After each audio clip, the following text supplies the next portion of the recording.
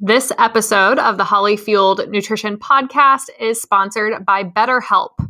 To get 10% off your first month of therapy, visit the link in the show notes, which is betterhelp.com/hollyfueled.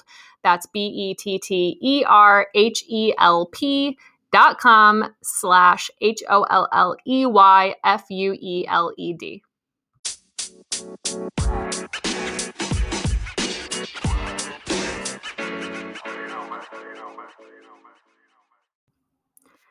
Hey everyone, I am Holly Samuel and I am a registered dietitian, board certified sports dietitian, personal trainer, and I am your podcast host today. And today I am going to be joined by a co-host, McKenzie Caldwell, who is a fellow dietitian. She's one of my colleagues, one of my friends. We knew each other briefly when I lived in Charlotte, North Carolina a couple years ago. We met through a mutual friend, and I was always just super impressed by her and her work, and kind of how she, portrays her message and education on all things fertility and prenatal and pregnancy nutrition, and so much more to all of her followers and her clients. She is absolutely amazing. So I really wanted to cover this topic. This will kind of be like a bit of a crash course on pregnancy nutrition for anyone really, but we also did kind of give some special highlights for folks who are runners, endurance athletes of all different levels, because pregnancy nutrition in general, applies. All recommendations apply to you as a runner, but there might be some extra considerations on top of that I tried to highlight in this episode. If you want more episodes on these types of topics, please let me know. Send me a DM on social media, send me an email, send me a question in the Q&A section of this episode if your platform allows that on things like Spotify. But this is definitely a topic that, as I started talking to McKenzie, who specializes in this and is a professional and expert in this, I was like, oh, I could probably do dozens of episodes on these topics, because there's just a lot to dive into when it comes to unpacking prenatal nutrition. That's its whole category on its own, which you'll hear about in the episode. And then pregnancy nutrition, even breaking it down by trimester, and then looking at a lot of the challenges pregnant people face, a lot of the challenges pregnant runners face, and a lot of the challenges that are honestly put on us by the society we live in that unfortunately is very enthralled in thinness and fat phobia and diet culture and oppressing women in particular. So we had a really great conversation. I hope you guys get plenty out of this episode. And just a fellow disclaimer and reminder that while McKenzie is a registered dietitian and a professional in this field, she is not necessarily your registered dietitian, and this is not a replacement for individualized nutrition or medical advice, and is meant for educational purposes only. If you want to go work with her or check her out, I kind of talk about how to find her at the end of the episode, and it's also linked in the show notes, and run anything that we talk about today by your healthcare provider team prior to implementing. But I really hope you guys enjoy the episode. Let's get into it with McKenzie. Hey, McKenzie, and welcome to the Holly Fueled Nutrition Podcast. I'm really excited to chat with you. It's been a while. I know it has been. I'm excited to be here. Yeah, the last time I think I saw McKenzie, we both found ourselves as the two dietitians and a group of people on a camping trip who brought fun snacks. So I know we're the snack friends, and not only is it beneficial to our friends, but I mean, honestly, we're doing it for ourselves, and other people just benefit. Yeah, absolutely. And as we'll talk about today, which we're going to talk all about pregnancy nutrition and that type of thing, snacks become even more important in my opinion when you're pregnant. I called them my emergency comfort snacks. So yeah, I mean, I'm excited to kind of chat with you today. I mean, obviously we're both dietitians. I know stuff about pregnancy from school, and actually it's always fascinated me. So I've tried to go out of my way to learn more things too, but this is your niche. You're the expert in this topic. So I'm super excited to chat with someone who just, does this every single day with people. But tell everyone, who you are, where you're located, and what you do. Yeah. So I'm McKenzie Caldwell. I'm a registered dietitian located in Charlotte, North Carolina. And my specialty is fertility and prenatal nutrition. I take a weight inclusive, body positive approach to my work. So I'll see a lot of people who maybe have a history of disordered eating and want to make sure that they're taking care of their bodies in pregnancy without all of the fat phobia and triggering diet information that's out there in the world. And I might even help people kind of recover from disordered eating so that they can nourish their bodies fully from fertility through pregnancy and beyond. So that's my niche. I mostly see people entirely, I do see people entirely virtual, but North Carolina is my home, and that's how I met Holly.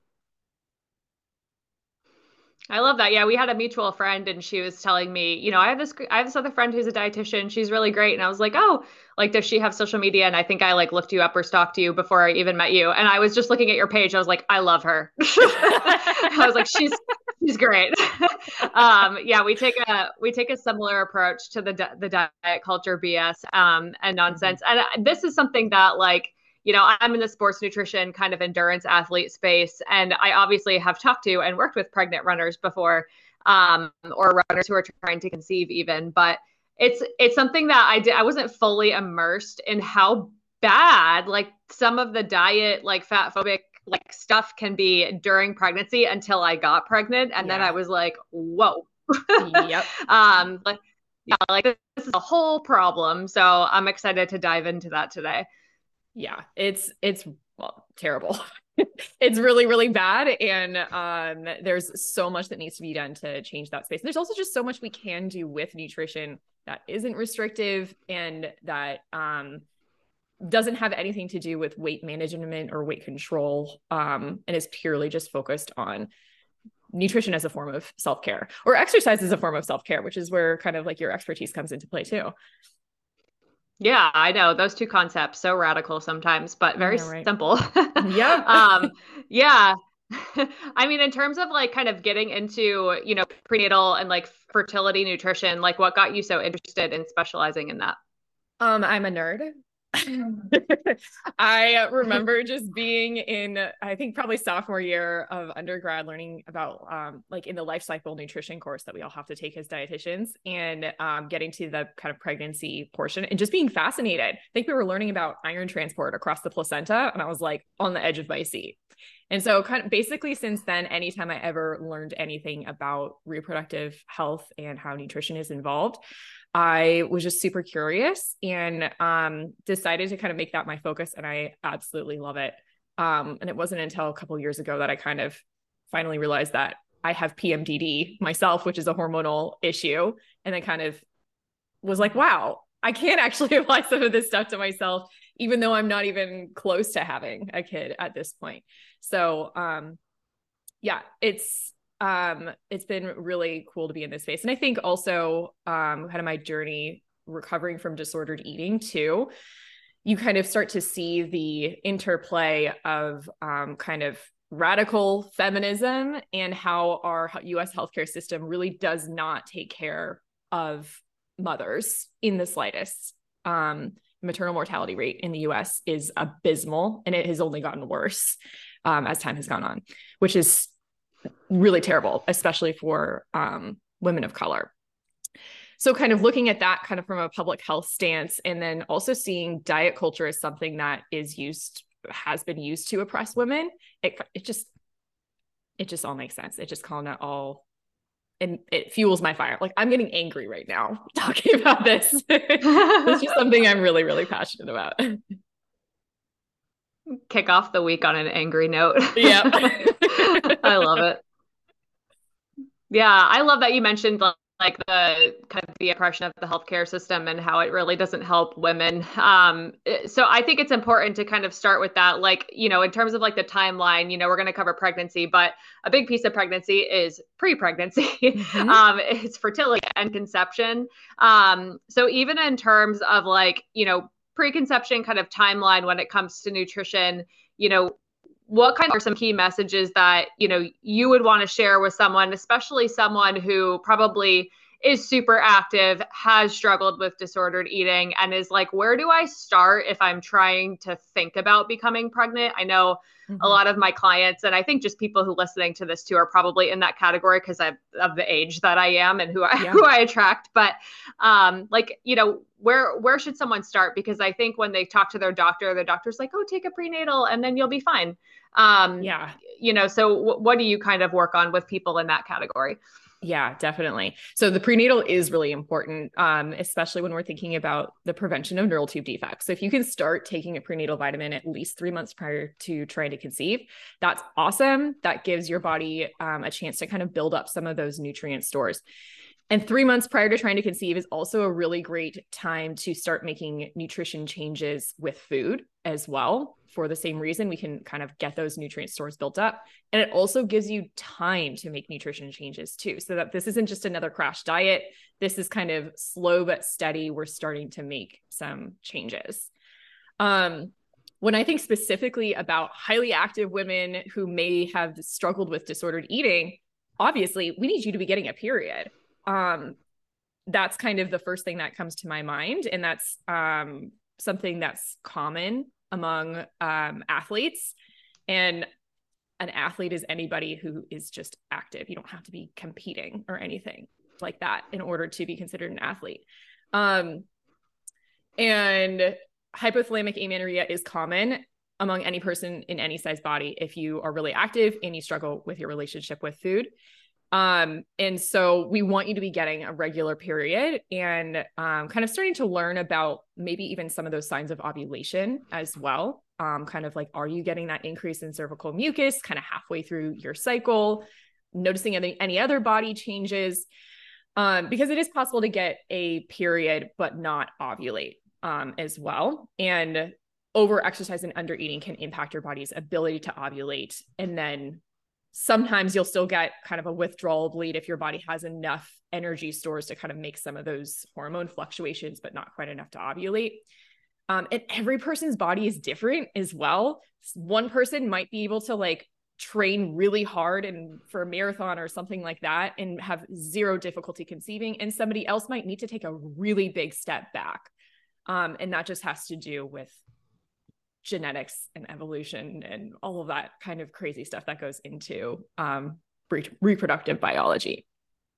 So start taking your prenatal, make sure you're getting a period, and kind of knowing that if you want to stay active, carbs are really important for your body to feel safe enough in order to be able to have a healthy pregnancy. So not being afraid of carbs, not being afraid of fats.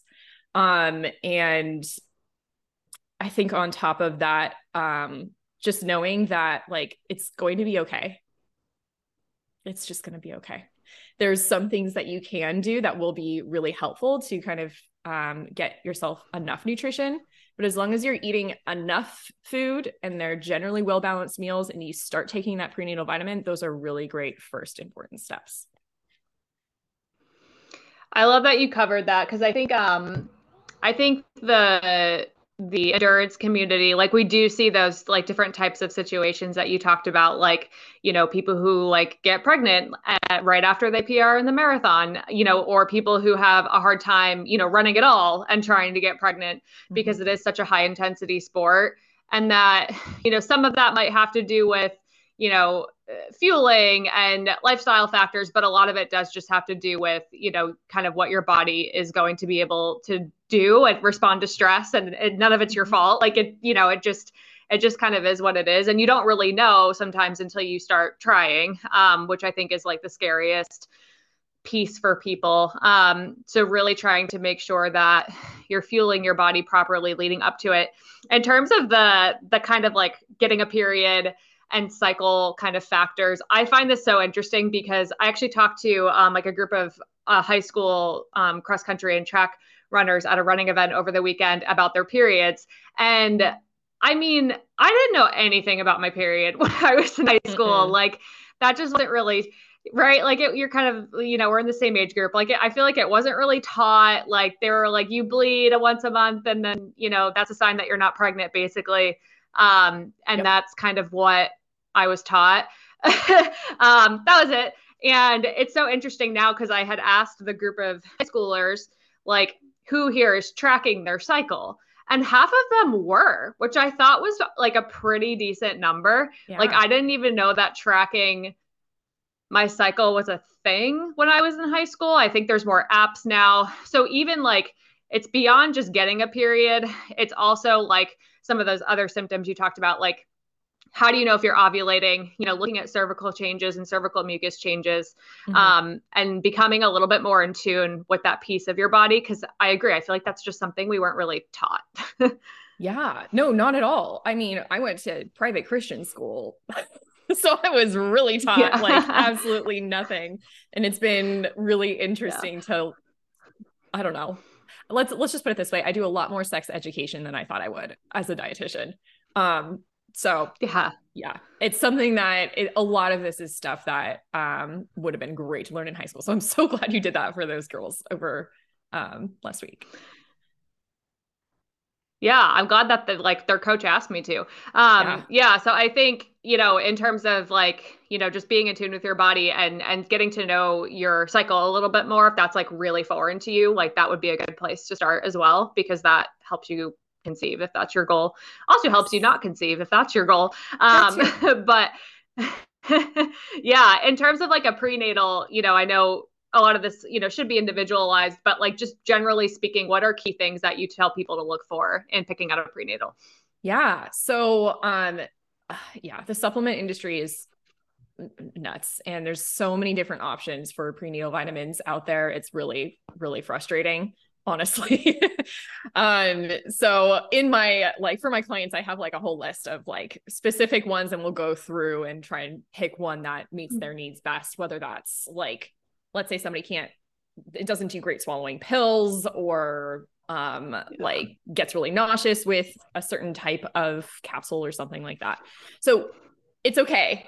I think if you're listening to this podcast, you're probably already thinking a lot about things. You're probably already researching a lot. You're going to see prenatal vitamins pop up that are like 8 pills a day.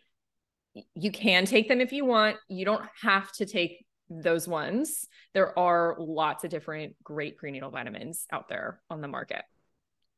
So number one, any prenatal vitamin needs to be third-party tested because the FDA does not regulate the supplement industry. And so you want to look for some sort of third-party testing. Sometimes the website will say that they third-party test. It might have like a USP or Consumer Lab certified label or something like that. That's number one. And that's to make sure that it's safe and effective, especially if we're thinking about, growing a tiny human. We want to take something that is going to work and is not going to be dangerous to take. Any prenatal vitamin is going to have folate. There's a big debate about methylfolate versus folic acid. Honestly, I think it's a little bit overblown. Our food supply is fortified with folic acid, and I don't think that's a problem. When I look at the evidence, I think we should take supplements that are methylfolate, but you could go either way. Some doctors will get really angry about that, and they have valid reasons. We won't get into that discussion today. All prenatal vitamins will have some sort of folate just because it is so important for preventing neural tube defects. We also want to look for vitamin D in your prenatal. At least 2,000 IUs is ideal. And if not, taking that separately.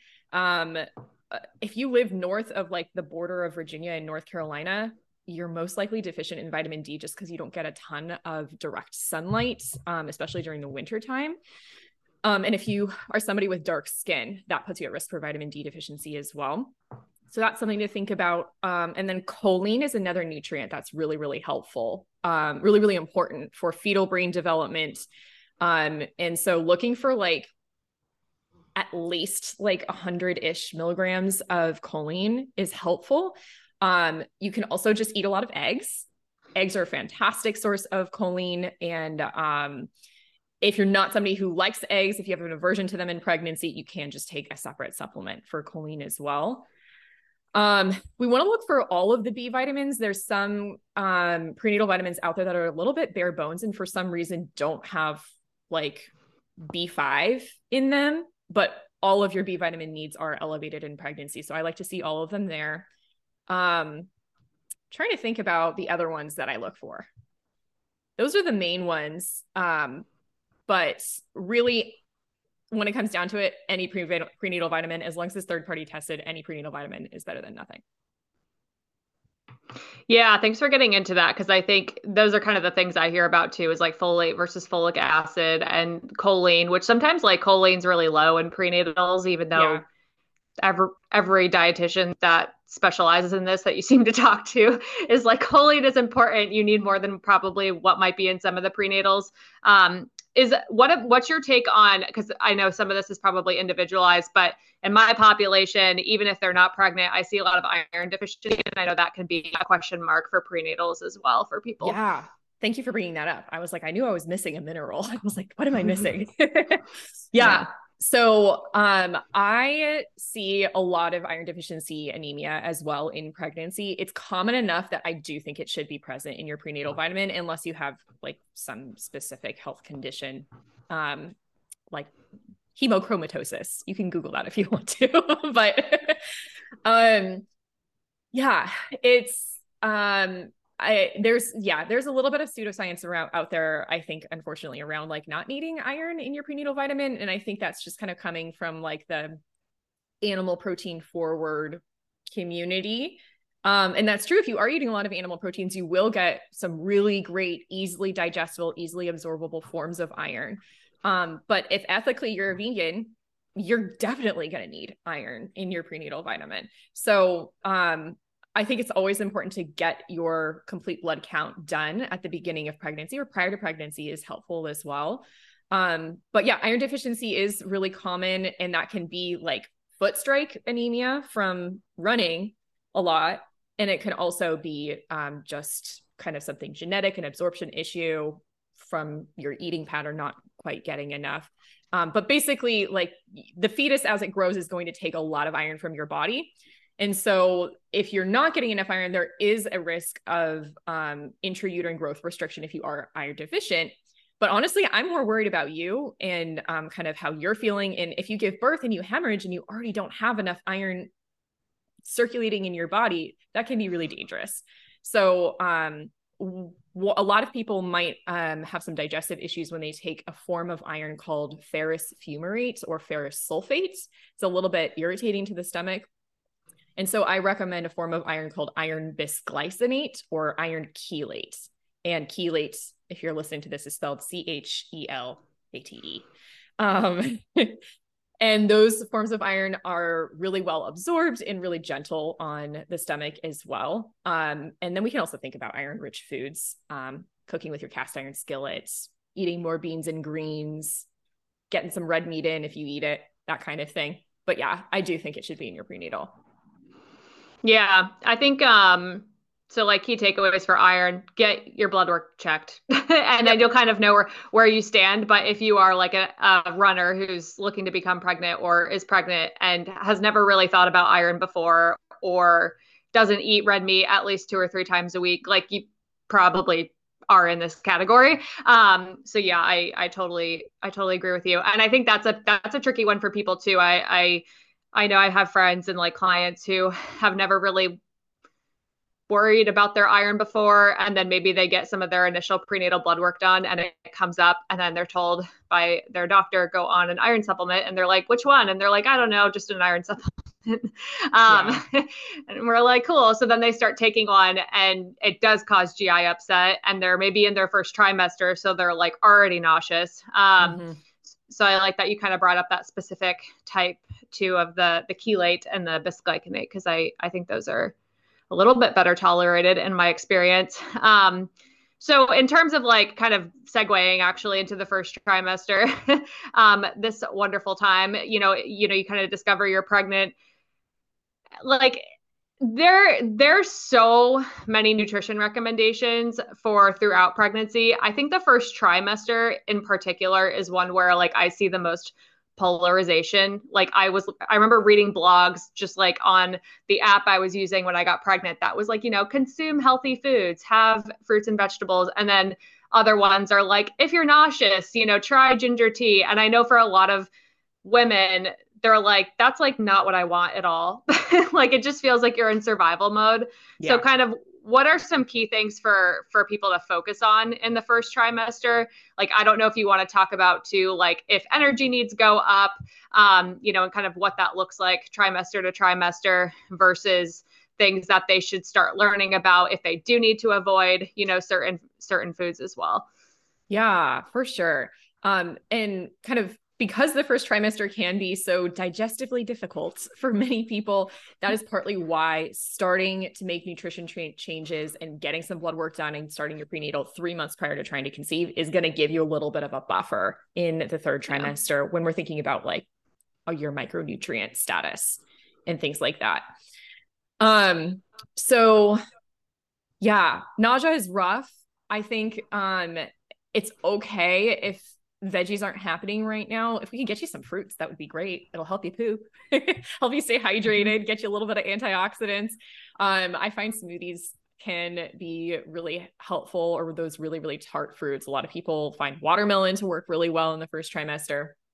But really what we want to do is not eat, if that makes sense. You were talking about snacks being super, super helpful, especially in the first trimester. A lot of the times your brain kind of confuses nausea or it confuses hunger and it kind of turns into nausea. So it can almost be like, if you're getting nauseous, if it's been a couple hours since you ate, it might actually be a sign that it's time for you to eat something again.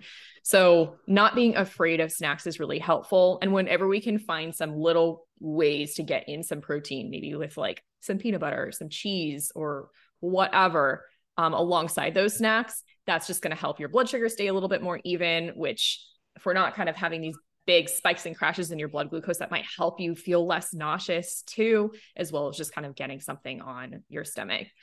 When it comes to like the foods to avoid, there's a lot of information out there about food safety. But there's also a lot that we can do to help you make decisions for yourself as an adult. You're not a child that has to be scared out of like not doing something. You can make informed choices. And so like, for example, when it comes to deli meat, like there is a higher risk of listeria from eating deli meat, but a lot of people are just told to not eat deli meat and they don't realize it's because of food safety. They think that, oh, deli meat is bad and I need to not eat it because it's not healthy. That's not it at all. We just want to be careful about this specific type of bacteria called listeria that loves to live on cold factory equipment and therefore can hide in a deli slicer, and might increase your risk of foodborne illness. When you're pregnant, your immune system is a little bit lower, so that your body doesn't reject the fetus, and that's going to make you more prone to getting food poisoning.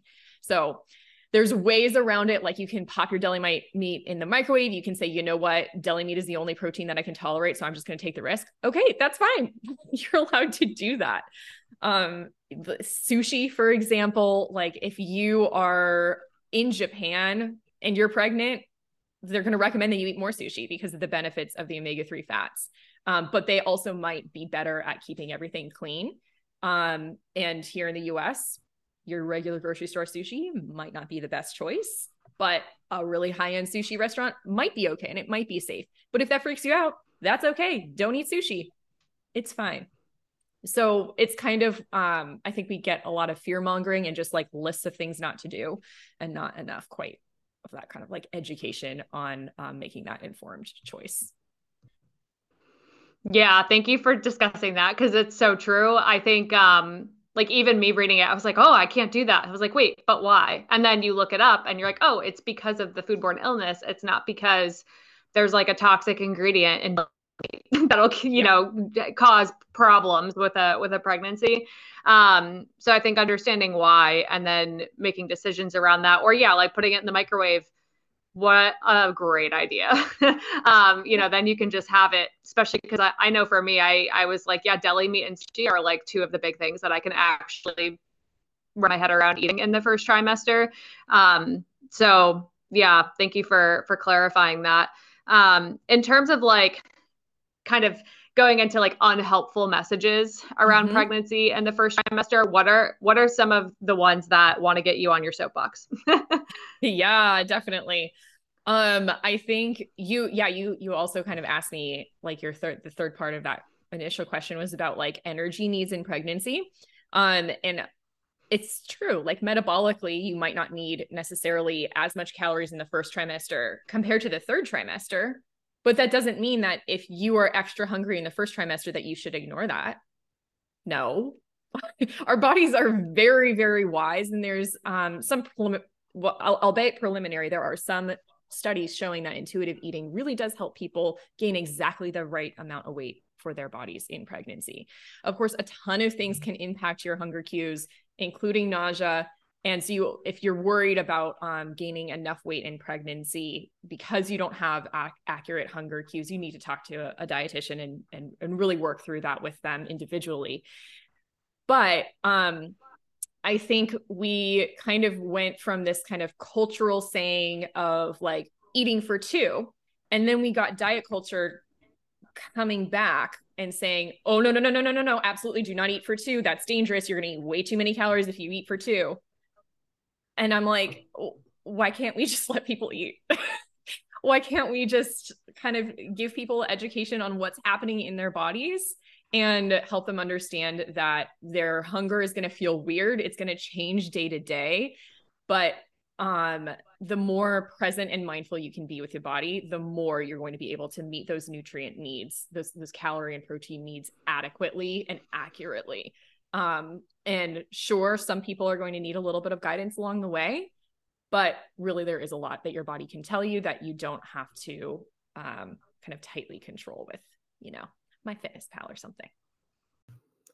Let's take a minute to hear a word from our sponsor and thank them, which is BetterHelp.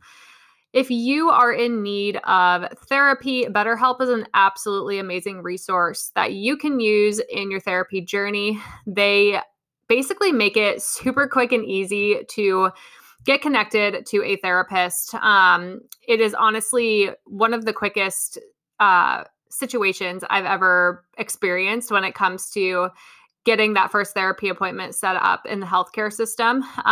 So if you would like to save 10% off on your first month of therapy, check out the link in the show notes, which is betterhelp.com/hollyfueled. That is BETTERHELP.com/HOLLEYFUELED. And honestly, a lot of what we're talking about, in regards to pregnancy nutrition and body image in this episode, is absolutely, so important. And if you are kind of finding this resonating or, setting off light bulbs in your brain that, hey, this is something that you would really benefit from working on, therapy can be a really helpful tool in this process to help you, preconception all the way through postpartum and beyond. If pregnancy is going to be a part of your journey, it is something that has personally helped me so much. So make sure you go check out BetterHelp, and let's get back to the episode. Totally. Yeah, I couldn't agree more. I mean, also, what's your take on like the kind of like the table of BMI and then recommended weight gain according to your BMI during pregnancy? Because I know that's something probably all pregnant people are exposed to in the US. Oh, yes, absolutely. So, we have a lot of problems with BMI in the first place. I don't know if you have an episode on BMI and why it's so BS, Holly, but I don't. But I should. Okay, well, maybe that's coming up next. But as a quick aside, BMI, the body mass index, was invented by a white male astronomer in the 1800s on a sample of white men. And he was just kind of curious, like, let's just measure these bodies. That was it. That was purely it.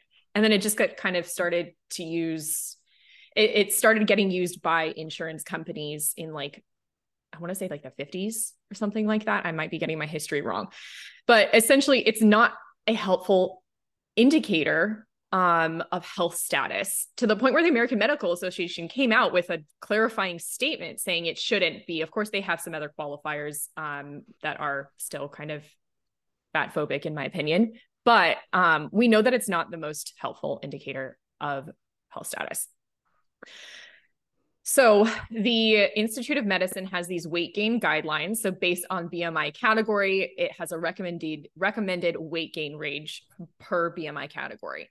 The lower your BMI is, the more weight you are recommended to gain in pregnancy. And the higher your BMI, the less weight that you're recommended to gain in pregnancy. Because these are based on BMI, that is already going to make it a little bit iffy as far as kind of like their accuracy. But we also know that the studies that were done in order to kind of come up with these guidelines were really just kind of observational in nature. And it's not like they were saying like, if you gain weight outside of this recommendation, you will have an unhealthy pregnancy.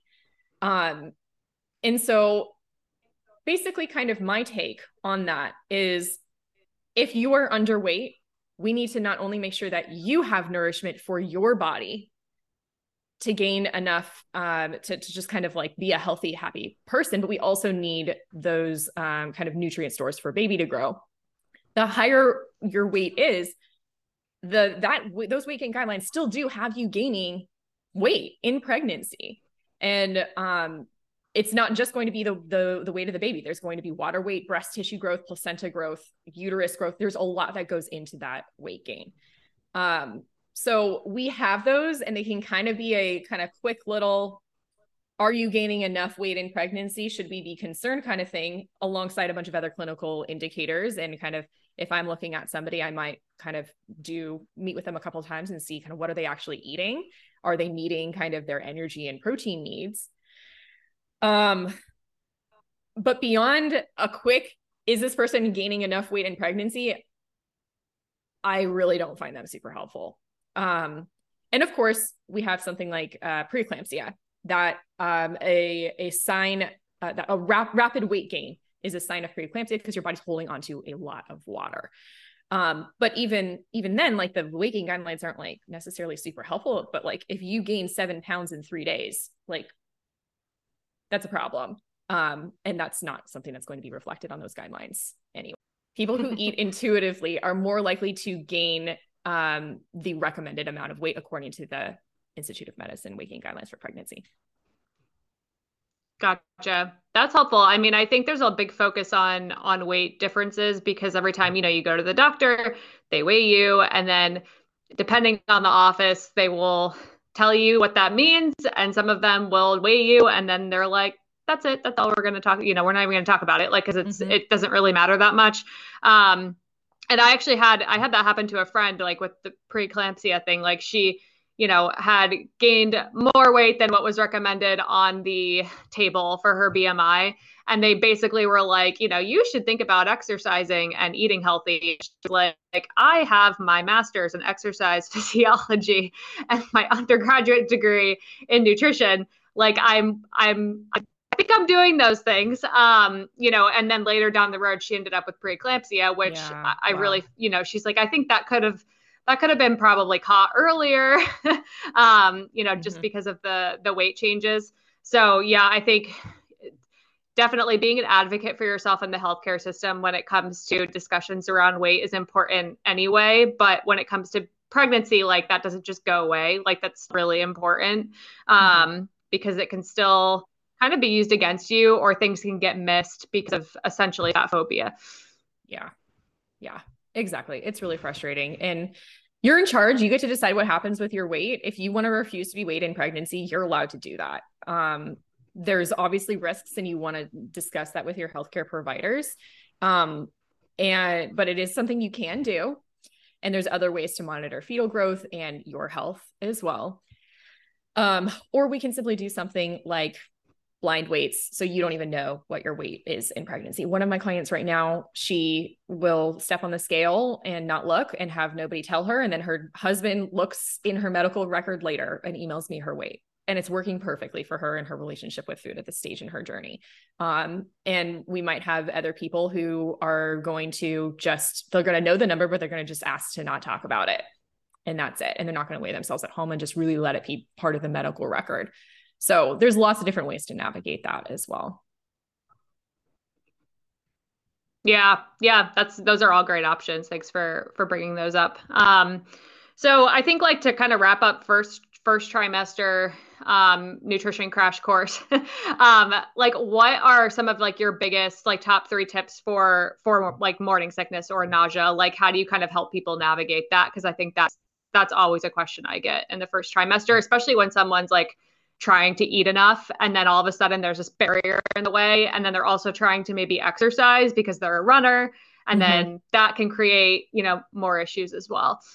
Yeah, absolutely. So if you are actually throwing up, really thinking about the electrolytes. And I've learned a lot from Holly's Instagram posts about electrolytes and with runners. It's been really helpful. So that's especially helpful when you throw up, you're losing electrolytes. So that's something to remember. So if you're also running, you really want to kind of like just listen to your body. And if you are too dehydrated to run that day, that's okay.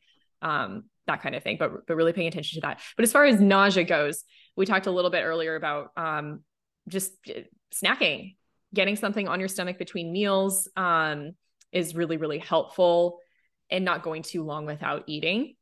But as far as kind of like those herbal remedies, ginger is one, peppermint is another. Peppermint can sometimes trigger acid reflux for some people, but it can still be really helpful. And some of my clients actually have good luck with peppermint essential oil, not consuming it, but just kind of having it as something to sniff, especially if they're out and about.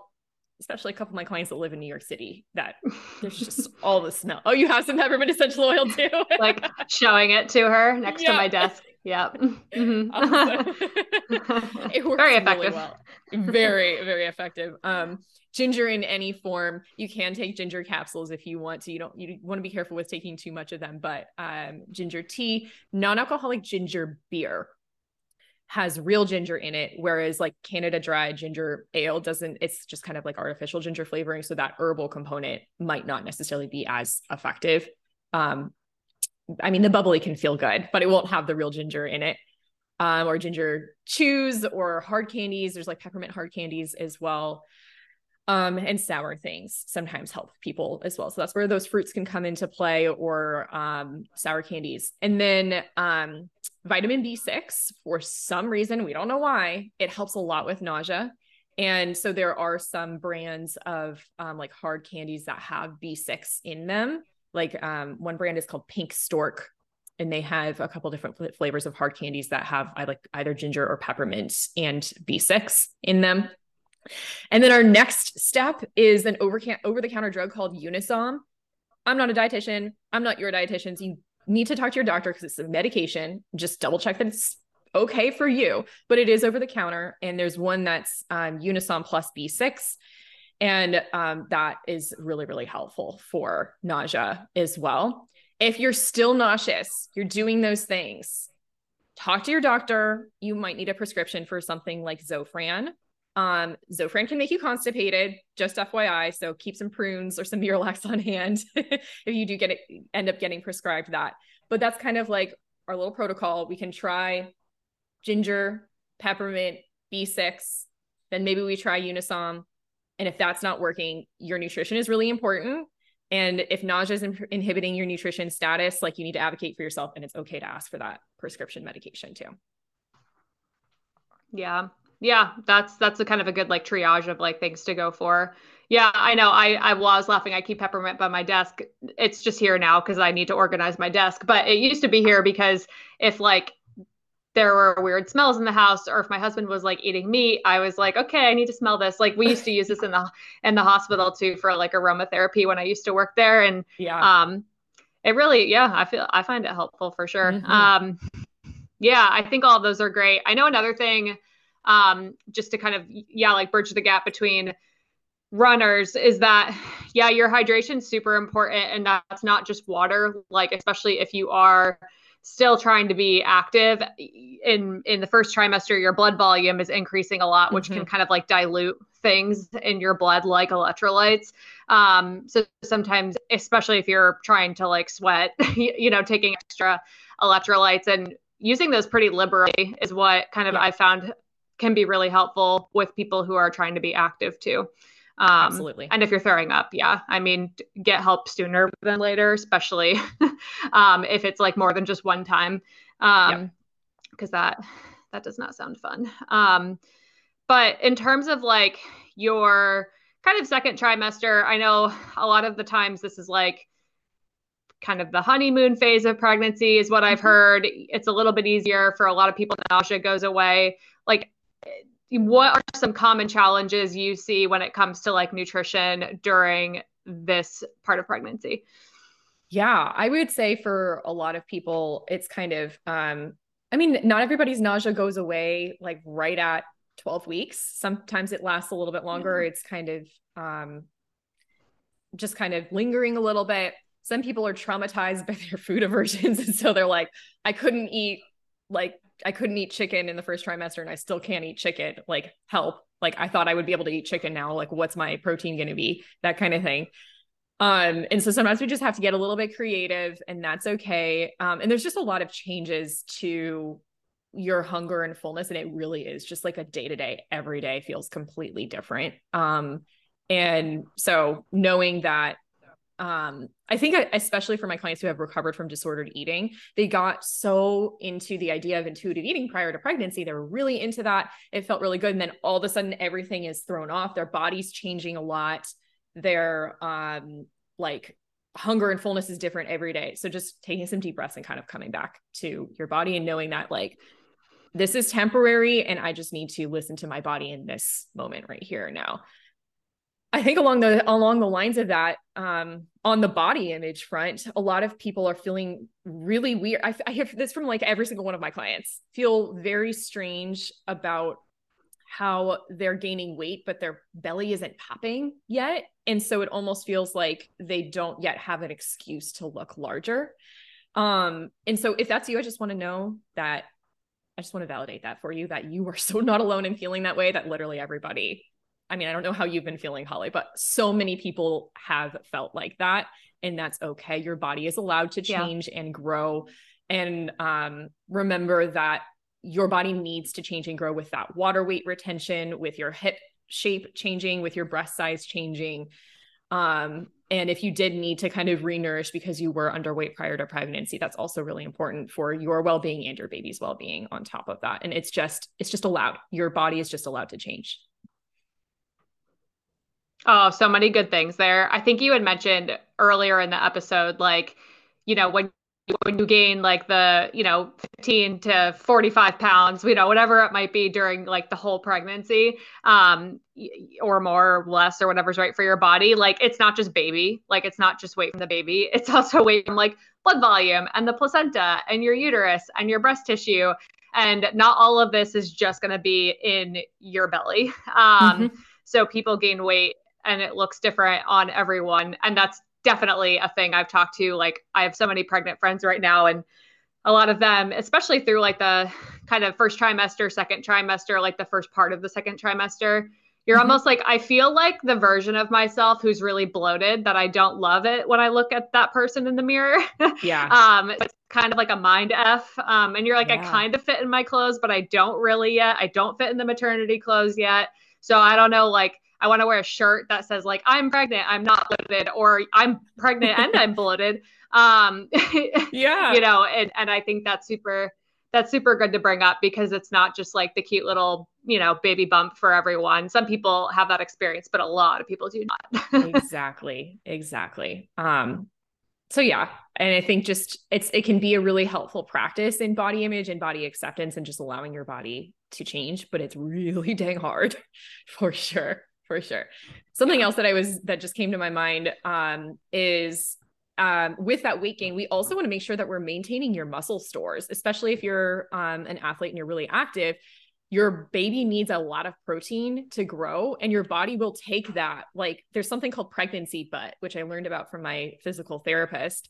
Your glutes have they're a really great store of protein. And so your body will just take all that if you're unable to, or just not eating enough food, period.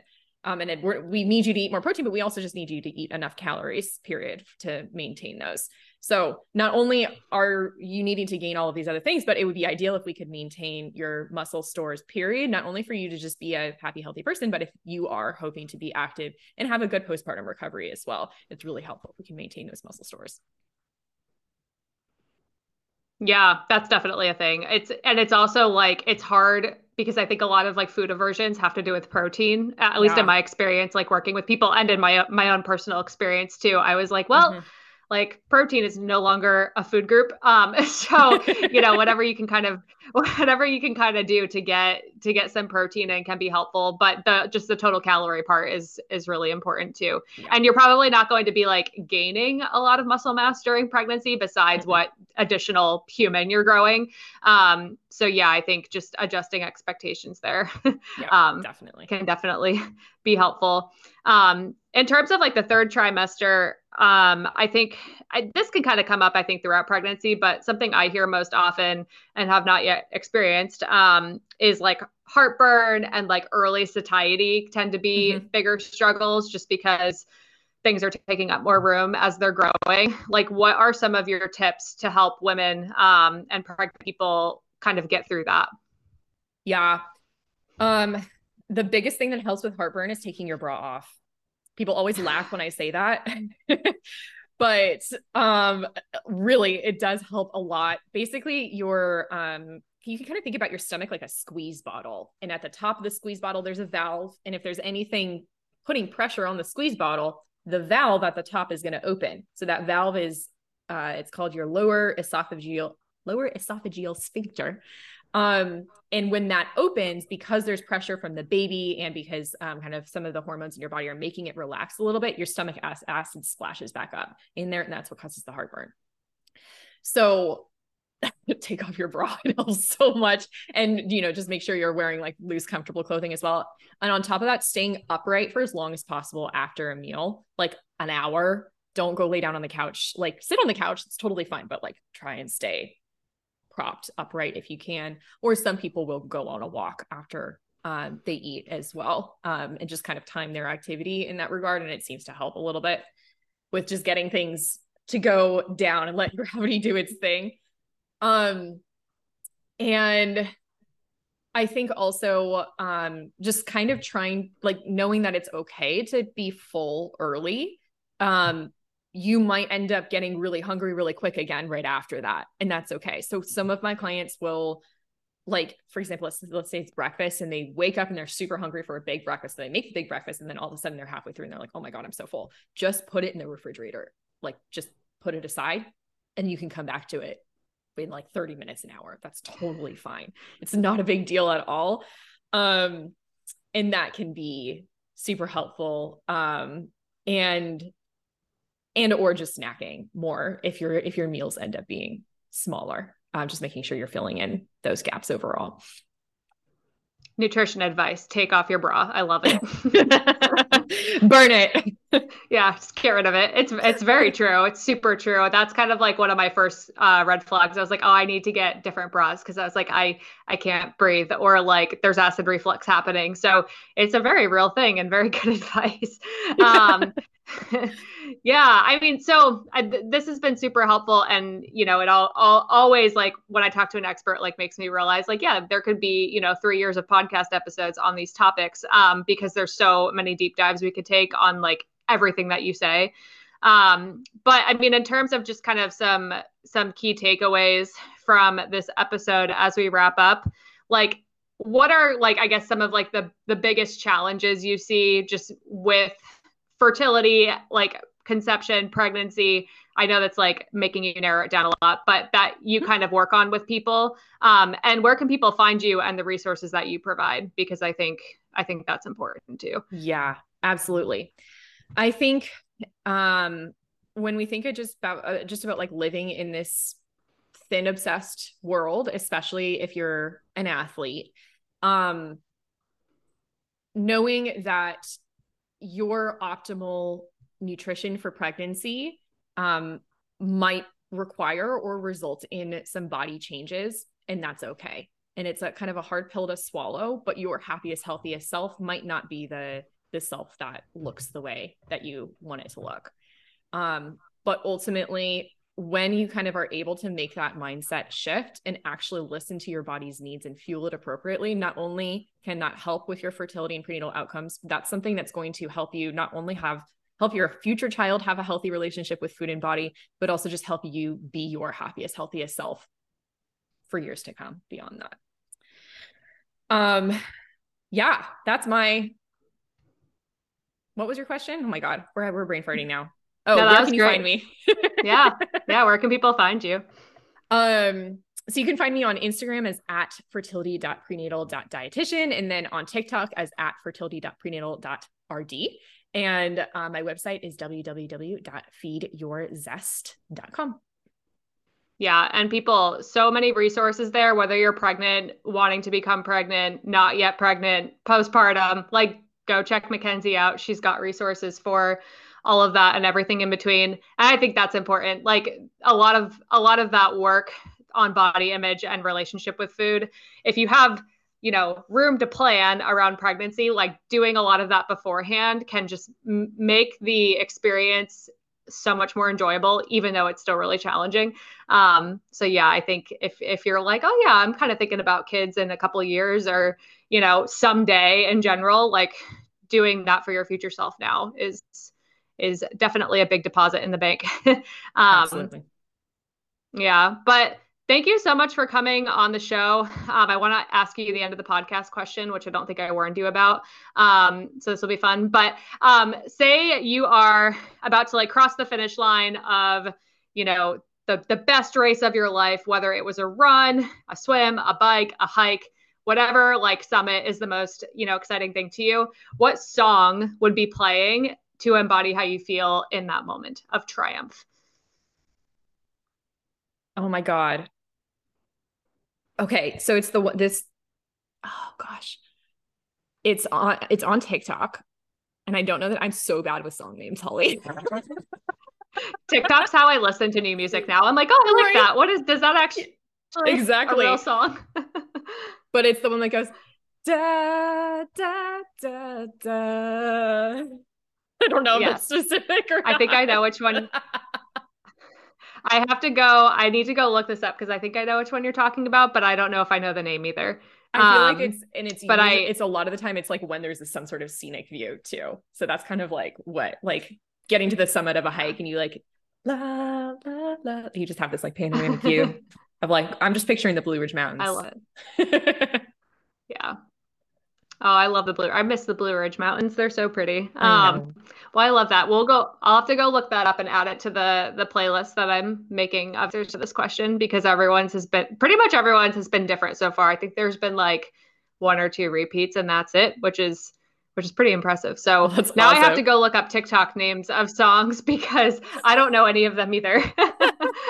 Yeah, I'll look and I'll try. If I find it, I'll send it to you. Please do. Well, thank you so much for coming on the show. Really appreciate it. It was good to see you. Great to see you too. Thanks so much for having me.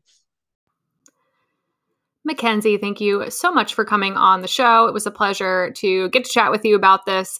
And I really hope you guys go check her out if you need more support in this area because she is a pro.